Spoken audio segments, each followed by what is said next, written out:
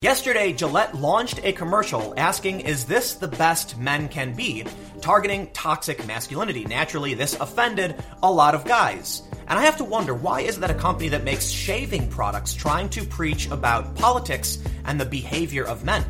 This is just another commercial in a long line of commercials where companies have gotten political to try and capture the millennial market. They firmly believe millennials want this preachy, progressive ad campaigns. But ultimately, it doesn't work.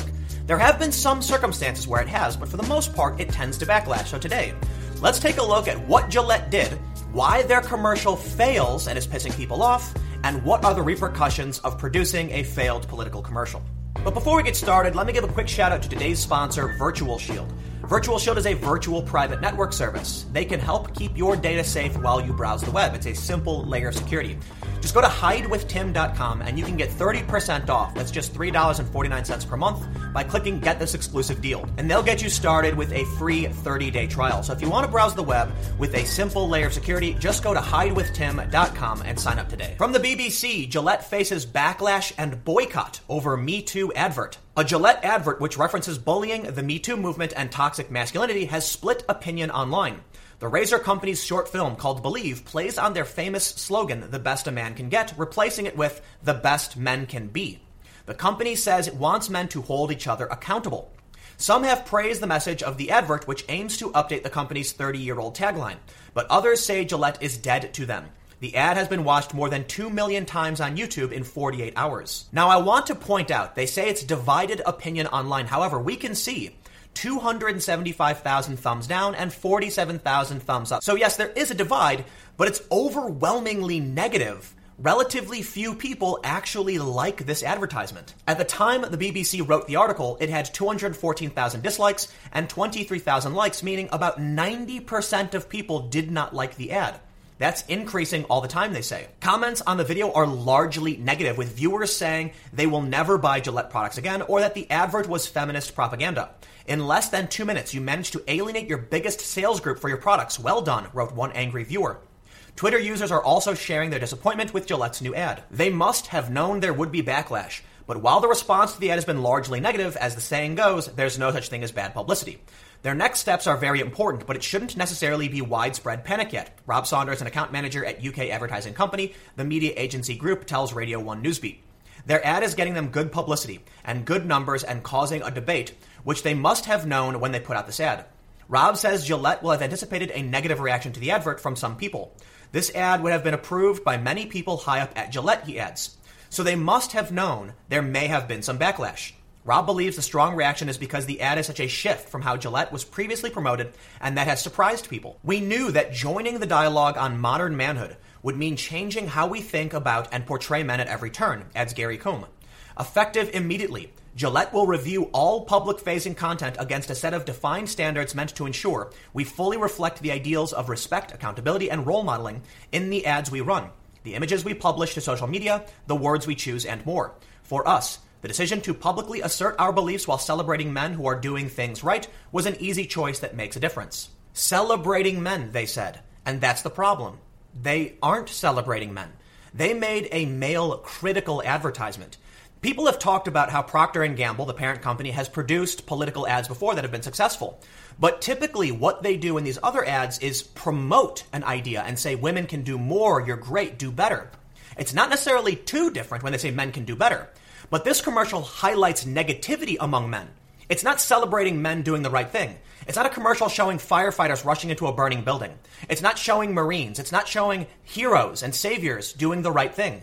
Instead of promoting the good things men do and celebrating that and encouraging that, they're highlighting negative things as if this is something all men agree with. Now, they don't say all men, but this is why people are likely angry.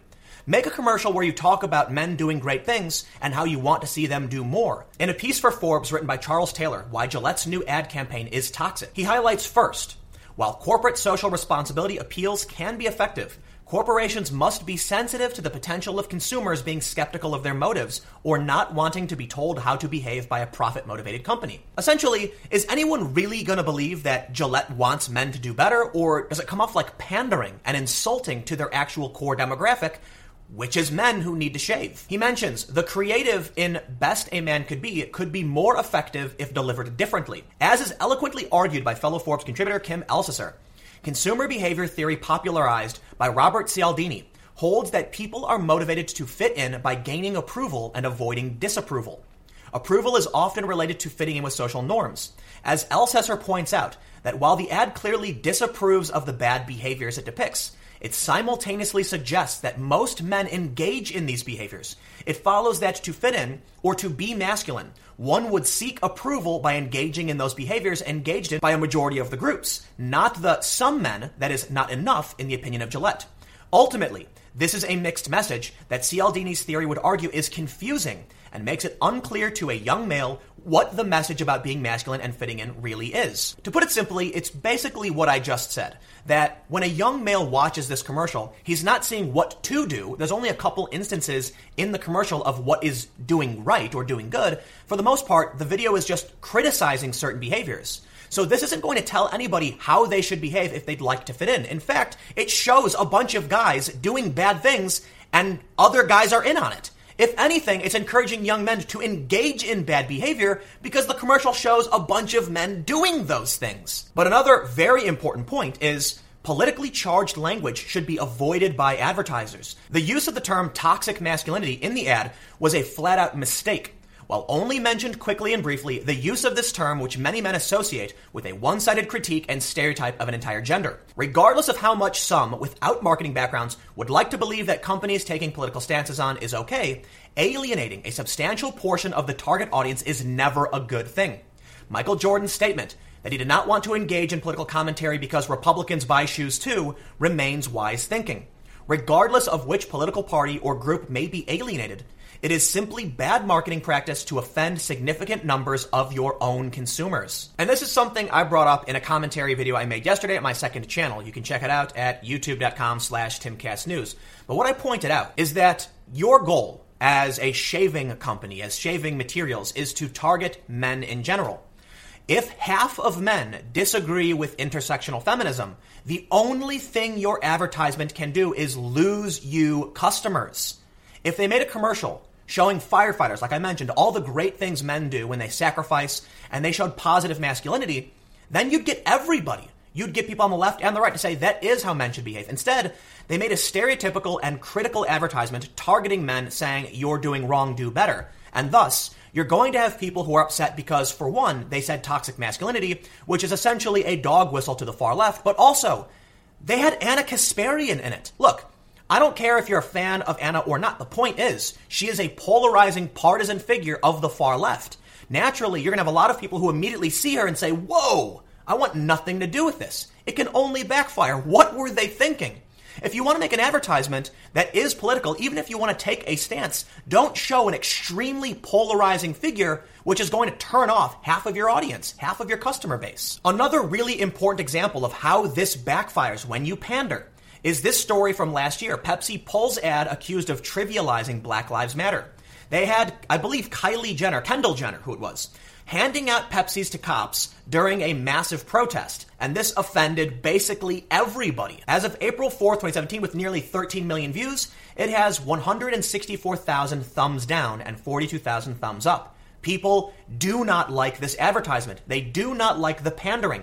No one believed that Pepsi actually cared about Black Lives Matter. It felt like pandering, and it trivialized the protest movement. It was a bad move. And once again, we see something similar. But this time, the Gillette ad, in only about 1 day, has 275,000 thumbs down, almost twice what the Kendall Jenner ad has. And once again, you're going to find people on the left who believe this is completely disingenuous, but mostly, you're going to find people who are either anti-identitarian or just offended that you're stereotyping men as somehow engaging in this behavior to try and fit in. But let's talk about what's really important, the bottom line of Procter & Gamble. And at this time, it doesn't seem like they're going to face any real repercussions. In fact, as of this morning, their stock is actually up about 1.3%, so they're doing fairly well. It did go down around the time of the ad coming out, but there's a huge spike here. On Reddit, r/stocks, they talk about a boycott on P&G, how it's getting started over Gillette's toxic masculinity ad campaign. And there's a really good reason why they probably won't be fazed by any boycott. One user said, "If Gillette was its own company, maybe I would worry. But I can all but guarantee these people will still brush their teeth with Crest, wash their dishes with Dawn, wipe their counters with Bounty, and their asses with Charmin. It will make no difference. These boycotts are short-sighted and poorly thought out." I have a rule that you've heard me say time and time again. When a company decides to enter the culture war, I stop using their products. I've canceled Hulu. I've canceled some other services, and I won't use them. Some people have said, but what about Twitter? They're in the culture war. Yeah, well, Twitter is the battleground for the culture war. For the most part, I don't know why a shaving company is trying to lecture me about toxic masculinity, and I don't care to hear their opinion. Gillette isn't an expert on any of these things. They've hired a marketing company who has assured them millennials like this, and they're pandering, they're lying, they're just trying to sell a product, and they're doing it in a way that actually pisses me off. I actually agree that there are problems with toxic masculinity. But what I don't agree with is a company that could simply be explaining to me what their product does effectively, instead lecturing me about politics. I don't care. I don't want to hear your opinion. So you know what? I'm just going to have nothing to do with you. I'm going to back away and say, you know what? I have no idea why you were engaging in this behavior. I don't take issue with the political stances of many of these companies. The issue is I take issue with them trying to be political. We need to separate politics from things as simple as shoes and shaving products. I shouldn't have to worry about toxic masculinity when I need to remove hair from my face. It makes literally no sense. But the expansion of everything being political is causing problems across the board. Now, there's no telling whether or not Gillette is going to lose or gain money. Their stock is currently up. Some people like to say, get woke, go broke, but that's not a law. That's not necessarily true. In some instances, you do get woke and go broke, like we saw with the Pepsi commercial. They screwed up. But there are other instances where producing a political commercial actually is a really good idea and works. Shortly after the Pepsi fiasco, we saw this commercial from Heineken, which hit the nail on the head and did everything right. They showed people of varying ideologies or lived experiences, had them build a bar together, had them talk to each other, and then revealed they actually opposed each other for political or life reasons. In the end, the people all chose to sit down over a beer. This said something really great, in my opinion. This commercial on YouTube has nearly 15 million views, 67,000 thumbs up, and only 4.4 thousand thumbs down. Most people really did enjoy this commercial. This is how you do politics right. They didn't take a side. They brought people together and said, why don't you talk about your differences over a beer? They didn't say who was wrong or who was right. They simply said, we recognize that different people have different views and different opinions. How about we have you come together to realize we have more in common than we don't? Have a beer. And so, while it's not telling me much about their beer, what do you need to be told about beer? That it tastes good? If you like the beer, you'll drink it. What they did effectively was promote their brand while showing something positive, showing people actually come together to discuss their differences. And that is amazing, and I have tremendous respect for that. And it does show the effectiveness of beer. What does their product do effectively? It allows people to sit down, have a real discussion, and talk about how they can make the world better together and how we can unite. That is politics done right. Gillette, you screwed up. You played the game wrong, and they're going to learn exactly how not to do politics. Ultimately, I don't think it's going to matter. They say there's no such thing as bad publicity. That's not necessarily true. If you lose customers and lose money, then publicity was bad. But in the end, I think this is a short blip that most people will probably forget about. Maybe it will get cited again in a year when another silly or stupid commercial comes out. But let me know what you think in the comments below. We'll keep the conversation going. You can follow me on Twitter at Timcast. Stay tuned. New videos every day at 4 p.m. on this channel. And I'll have more videos on my second channel, youtube.com/TimcastNews, starting at 6 p.m. Thanks for hanging out, and I'll see you all next time.